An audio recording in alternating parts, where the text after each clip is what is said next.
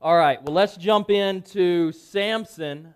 Today, we are going to look at Samson, who we know and we have seen that he was an incredibly strong man with a dangerously weak will. Now, let me start out with some man quotes, if I may.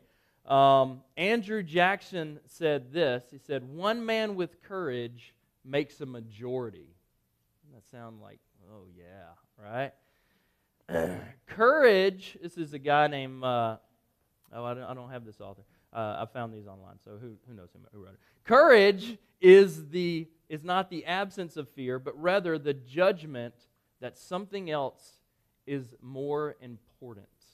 Right? That's a good one. I like that one. Scar tissue is stronger than regular tissue. Realize the strength. Move on. Oh, yeah, manly, right? Right? Now, before we jump in, I would like to illustrate to you, just so you know and you have knowledge, how to survive a bear attack. Okay? So go ahead and throw that up there. First of all, if you see, there's a difference. There's a grizzly bear and then there's the black bear. Obviously, in the woods, you're always whistling. This has a purpose. It's not just because you're happy. It's because you want the bears to understand and know that you are around. Okay? So, what's that? I can't whistle. What would I do in the... I can't whistle.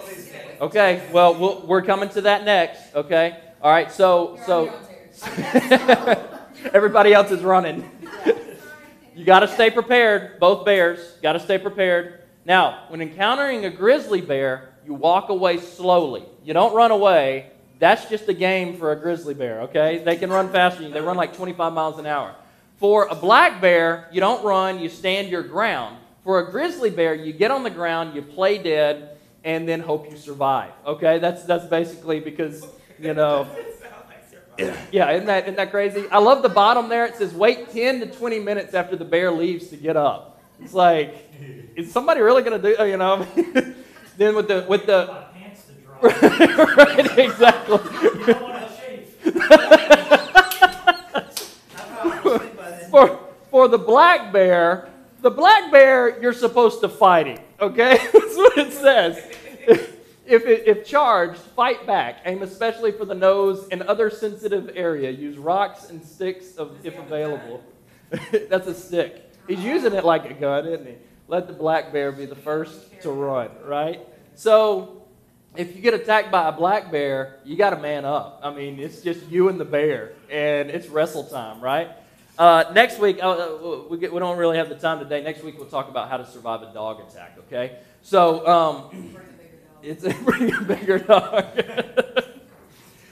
So that's just to get us in the mood to talk about Samson.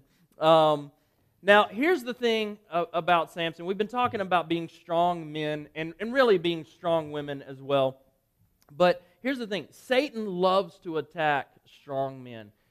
He loves to make strong men weak. And whether it's through, for guys especially, temptation of lust or pride or some of the things we've been talking about, entitlement, right? Or anger. We talked about anger last week. Abraham Lincoln said you can tell the greatness of a man by what makes him angry, which makes me feel about this big after the story that I shared last week, right? And it's like, oh man, what makes me angry? Anything, right? Pride, right? These are all things that he actively uses to draw us away from Jesus. So last week we ended with Samson seeing his need. We've been walking through all this stuff, and he's just prideful and feels entitled and all of those things. And in chapter 15, he had just finished killing 1,000 men, right, with a donkey's jawbone. He just found something on the ground and just started wailing on these guys. Killed them all. But then he was so thirsty, he had no water, and God, through the little need of thirst, which is really a big need, right, through that little need, he said, I need God. God opened up the ground. It says in chapter 15, verse 19, then God opened up the hollow place in Lehi, and water came out of it. And when Samson drank, his strength returned, and he revived. So the spring was called En Hakkore, and it is still there in Lehi. In verse 20, Samson led Israel for 20 years in the days of the Philistines. So for 20 years, he's leading, and he's leading right. And he's leading in peace, even though the Philistines are over them, and everything's going right. Now, it looks like he's put his problems behind us. We don't know really if that's the case. We don't know if he's just ignoring his problems. But in chapter 16, he jumps right back into the same old stuff. It says, one day, Samson went to Gaza, where he saw a prostitute. He went in to spend the night with her. The people of Gaza were told, Samson is here. So they surrounded the place and lay in wait for him all night at the city gate. They made no move during the night, saying, at dawn we'll kill him. So what's happened here is Samson has dropped back into sin. He is basically, they've surrounded the city, and especially the city gate, but they're falling asleep. They're like, all right, we'll take him at dawn, you know. Now, here's the thing. We see Samson has not only jumped back into his sin of lust, but he's devolved a whole lot further, right? He no longer lusts after the girl like we saw in chapter 14. He no longer lusts after the girl and says, I want to marry her. Y'all remember that 2 weeks ago? We talked about that. He sees this girl and never talked to her, and he's like, you the one for me, girl. He doesn't even bother with that anymore. Now he just goes to get his fix, right? And notice with the first two words, one day. These are the same two words, the same phrasing that you find with David and Bathsheba, right? David is supposed to be off at war with his army, but he's at home, just kicking it, watching The Voice, right? He gets bored. He goes up on top of his roof, and he's looking around, and he sees Bathsheba taking a shower, and he says, "That's the girl for me. I'll take her." She's already married to one of the captains in his army, so he has him killed. And see, here's the thing. We think, oh my goodness, how could that ever? But it happens to guys all the time, right? It's just one day, right? It's just 1 hour, it's one moment. And then we can turn and start walking down the wrong path. Now, here's the thing about Samson. Gaza, he's from a town 25 miles away, all right? Gaza is the Philistine headquarters. This is where their central power is located. So Samson goes right into the leadership headquarters to engage in unfaithfulness. Gaza is 25 miles away. And you kind of go, well, who's stupid enough to go that far and do guys, right? It's true. Even women. I mean, countless men do it every day. Countless women do it every day. Here's the thing about 25 miles. It's 132,000 feet. The normal step is about 2.5 feet. That's about 53,000 steps that he walked. One step at a time, knowing where he was going, knowing what he was doing, having 53,000 opportunities to turn around. And the thing is, most people don't plan on ruining their lives, right? Most people don't go in and say, you know what, I'm gonna go smoke some crack, right? They go to a party, and they say, oh, no. But they keep going back to that party, and no. Go back. All right, I'll try it one time. And that's all it takes, right? Nobody plans on doing that. Nobody plans on being bankrupt, right? Nobody wants to do that. But here's what we find with Samson. And we're gonna blow through chapter 16 pretty quick today. Samson took small steps towards a big destruction. And there were several things that caused him to do this. The first thing is Samson taunted his enemy. Samson taunted his enemy. In verse 3, it says, "But Samson lay there only until the middle of the night. Then he got up, took hold of the doors of the city gate, together with the two posts," you got the two posts on either side, "and tore them loose, bar and all. He lifted them to his shoulders and carried them to the top of the hill that faces Hebron." Now, this is the main entrance. This is where the enemy is.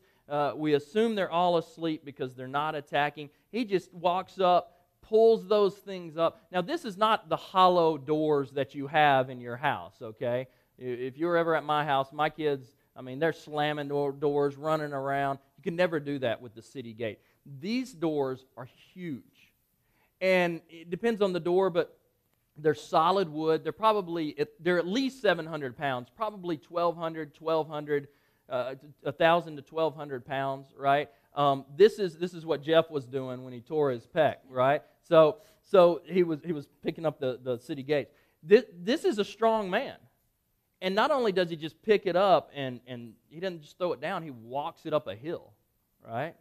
I mean, we're talking squats. We're talking all kinds of muscles being worked here. This is incredible. And what he's doing is he is destroying the symbol of their security. If you don't have a strong door and a strong gate, and you can't repair it quickly, you are vulnerable and anybody can walk in. And the thing is, as men especially, we get real cocky and we underestimate our enemy, right? He's taunting the enemy. And it's not just the people, but as guys, we tend to taunt the devil.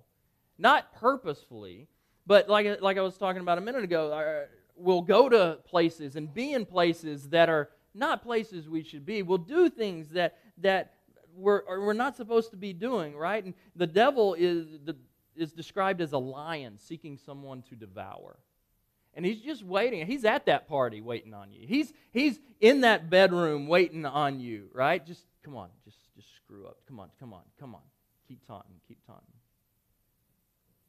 In 1 Corinthians 10:12 says, this is Paul talking to the church in Corinth, he says, if you think you are standing firm, be careful that you don't fall.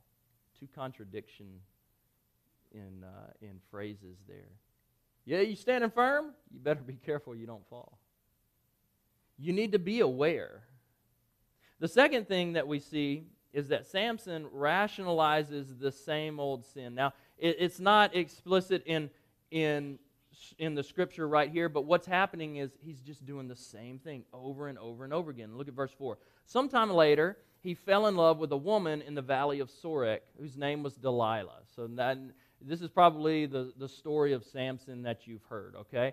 The rulers of the Philistines went to her and said, see if you can lure him into showing you the secret of his great strength and how we can overpower him so that we may tie him up and subdue him. Each one of us will give you 1,100 shekels of silver, okay? Delilah, I don't know if you're like me, but when you think of that name, you want to give a song request. But this is not that Delilah, okay? Does anybody else know what I'm talking about? There's some lady out there. Okay. So, yeah, that's right. So Samson is just walking back into the same sin over and over again. 3 women, 3 Philistines, 3 women who were not following God in any way.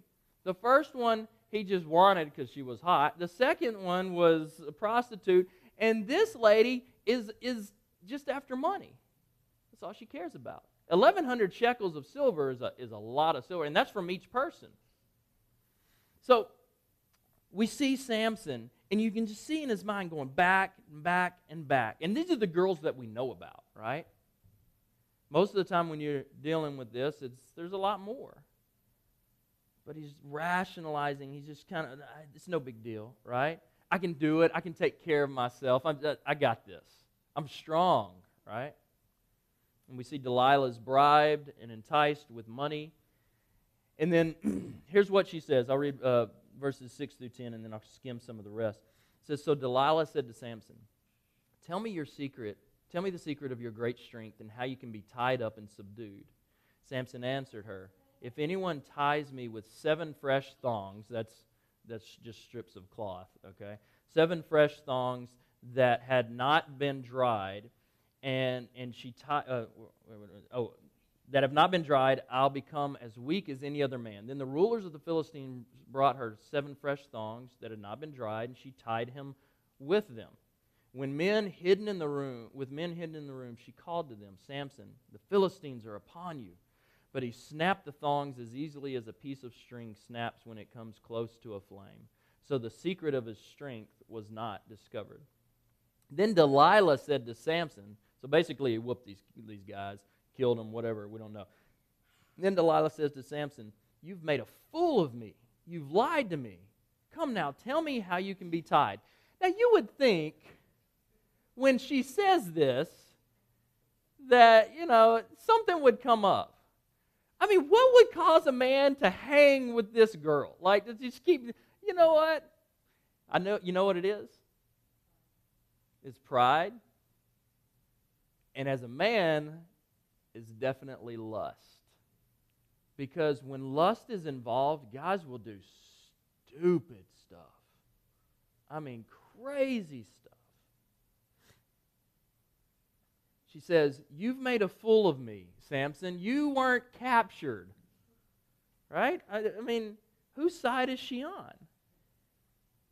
And he has become this close to being just an animal and instinctual. I mean, this is how far down he's like a dog in heat. It's almost, So she does this 3 more times, right? The next time Samson says, no, if you tie me up with new ropes. And then she says, hey, they're on you, and he snaps them. He kills them. He hurts them. He gets rid of them. Then she says, oh, why are you doing this? Oh, I can't believe you. Then he says, no, it's if you take my 7 braids of hair, so he had like dreadlocks or something, I guess, 7 braids of hair, and you put them in a loom, right? Which is strange to me. And then you put the pin in, which I guess is the locking mechanism of, to hold everything in place. And so she does it again. They're on you. He just rips the loom apart. He stands up, and I guess the loom's just like hanging from his hair or something. I don't know. And again, whoops him. You don't love me, right? And by this time, you start to realize this is a game to him, right? He's just taunting even more. And then the last time, verse 15 and 16, let's look at that real quick. It says, "Then she said to him, 'How can you say I love you when you won't confide in me? This is the 3rd time you have made a fool of me and haven't told me the secret of your great strength.'" And then notice what's happening here. Notice what happens. "With such nagging." Hang on, guys. Hang on. "With such nagging, she prodded him day after day until he was tired to death." Does anybody see the cycle here? Because the first wife that he had, remember at his rehearsal dinner, his week-long rehearsal dinner, she was nagging him constantly. "Tell me this riddle. Tell me the secret. Tell me. Fine!" And he told her, right? This is what's happening here. The first wife says, "You don't really love me." Delilah says, "How can you say you love me?" All 3 of these women got him into trouble. He chose unwisely. It's a reminder of Proverbs 26:11, which is, I love this verse. "As a dog returns to its vomit, so a fool repeats its folly." Right? There is no man that can handle a nagging woman. There's not. It's what happened with his first wife. It's what happens with Delilah. Here's the thing. He's strong enough to kill 1,000 men. He's strong enough to kill a lion. He's strong enough to pick up a 1,000-pound door. But he's not strong enough to lead a woman. He's not strong enough to lead his wife. Verse 17 and 18. "So he told her everything. 'No razor has been used on my head,' he said, 'because I have been a Nazirite set apart to God since birth. If my head were shaved, my strength would leave me, and I would become as weak as any other man.' When Delilah saw that he had told her everything, she sent word to the rulers of the Philistines, 'Come back once more. He has told me everything.' So the rulers of the Philistines returned with silver in their hands. Having put him to sleep on her lap, she called a man to shave off the 7 braids of his hair." I guess he's a really deep sleeper. I'm not sure. "And so began to subdue him, and his strength left him." Now, instead of breaking his relationship with Delilah, he let that relationship break him. Samson's strength, we've seen this over and over again, it came from the Lord. I know we hear all the time that it came from the hair. We're going to see again here in just a second that's just not the case, right? But there is a very significant connection between the hair and his strength, right? It's in Judges 13:5 when the angel came to his parents, his mother, and said, "Don't let a razor touch his head." There were 3 things that he was not to do: not to get around a dead body, not to let a razor touch his head, and I'm going blank on the third one, whatever it was. Go back 2 weeks ago on the podcast, you'll remember. But what was it? Yeah, drink wine. That's right. And so, but the angel specifically points out the hair. And here's the thing about the connection: God, in His omnipotence, knew that this would be the point that Samson would completely fall. And the point where God would allow Samson to face the consequences of his habitual sins. Verse 19, look at this. If I can find it. Where'd it go? Go back to 18. When Delilah saw that he had told her everything, she sent word to the Philistines. "Come back once more. He's told me everything." So the rulers of the Philistines returned with silver in their hands. Having put him to sleep on her lap, she called a man to shave off the 7 braids, and so began to subdue him, and his strength left him. And you think, oh, okay, the strength left him because they cut the braids off. Verse 20. Then she called, "Samson, the Philistines are upon you." He awoke from his sleep and thought, "I'll go out as before and shake myself free." But he did not know that the Lord had left him. As we've seen over and over again, the strength's not in the hair. It's from the Lord. And so again, we see the Lord is his strength, just as He is ours. Samson assumed his disobedience would never cost him. Samson assumed his disobedience would never cost him. Now, here's the thing about God and His mercy. His mercies are new every morning. You've probably heard that a lot. But just because His mercies are new every morning doesn't mean He's a vending machine that's going to dispense it to you and get you out of trouble. He can and He does withhold it from us when we decide to follow our own ways. Jesus Christ guaranteed our salvation. Don't get anything mixed up about that. But as Christ's followers, the cross does not guarantee that our rescue from all the stupid situations that we get ourselves into is going to occur. Sometimes He allows us to face our consequences. And when He doesn't allow us to face our consequences, that's mercy. Because we know in our minds we deserve the punishment for that. So He does guarantee our rescue when we turn back to Him. Again, He doesn't guarantee that you don't face the consequences of the things that you've done. But He does guarantee our rescue when we turn back to Him. And so here we see how God has withheld His mercy because Samson has finally crossed that red line in the mind and the eyes of God for him. He cut his hair, and in so doing, he cut his relationship with his Heavenly Father off. Samson didn't ruin his life all at once. He ruined it one step at a time. Nobody ruins their life all at once. They ruin it one step at a time. So here's the question I want to leave with you. Where are you stepping away from Jesus? Where are you stepping away? Is it just an undisciplined life? Is it anger? Is it pride, lust, greed, gambling, and some kind of addiction? Maybe it's passivity, right? Workaholism, alcoholism, lying. Maybe your heart's just drifted. I mean, it could be a number of things. But you're only as strong as you are honest with yourself, with God, and in those relationships that have been messed up with each other. Samson has been publicly disgraced because everyone knew that his hair meant that he followed God, and now he has no hair. And so the Philistines think, we've defeated Samson. Not only that, but in their minds they're thinking, we've defeated God. And all Samson had to do was turn around. And it's never too late for that. Never is it too late for that. Even with no eyes, because that's what happens. Look what it says. Then the Philistines seized him, gouged out his eyes, and took him down to Gaza. Binding him with bronze shackles, they set him to grinding in the prison.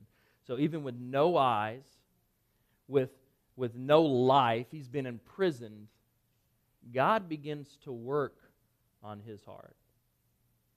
God has a plan for Samson. Verse 22, but the hair on his head began to grow again after it had been shaved. Now this is the end credit scene, right? Like in the Marvel movies, right? This is that verse where you see something's coming. And so God is hinting that for us, and we'll look at that next week. But listen, just because he's down does not mean he's out. And that works the same for us. Just because you're down does not mean you're out. Just because you've messed up doesn't mean we have no purpose or hope. God has a plan for your life. If you have stepped away from God, I want to challenge you to turn back to him this week. Spend some time in prayer. Spend some time in his word. I want to challenge you to confess your sins to God. And if you would be so bold, confess them to somebody else that you trust. Somebody that will help you to challenge yourself and to listen to the Holy Spirit and to turn around. You may be on the 53,000th step. Is that a word? I don't know. But you can turn around. Seek God. Dive deeper into his word. Read about Samson so you can know what's coming. I want to see us turn from our sin, no matter how big or small. We've all got it. We've all got something. And I want to see us to take the easy and small steps back to our Heavenly Father. Let me pray for us. Father, thank you for your word and taking care of us. Thank you for pointing out Samson's sin, the habitual sin, how he tried to justify it, and how he was constantly drawn in to the wrong things. Help us, Father, to see these things in our life. Give us eyes to see, give us ears to hear when others speak to us about our issues. And Father, may we confess to you that we are sinners and that we need you.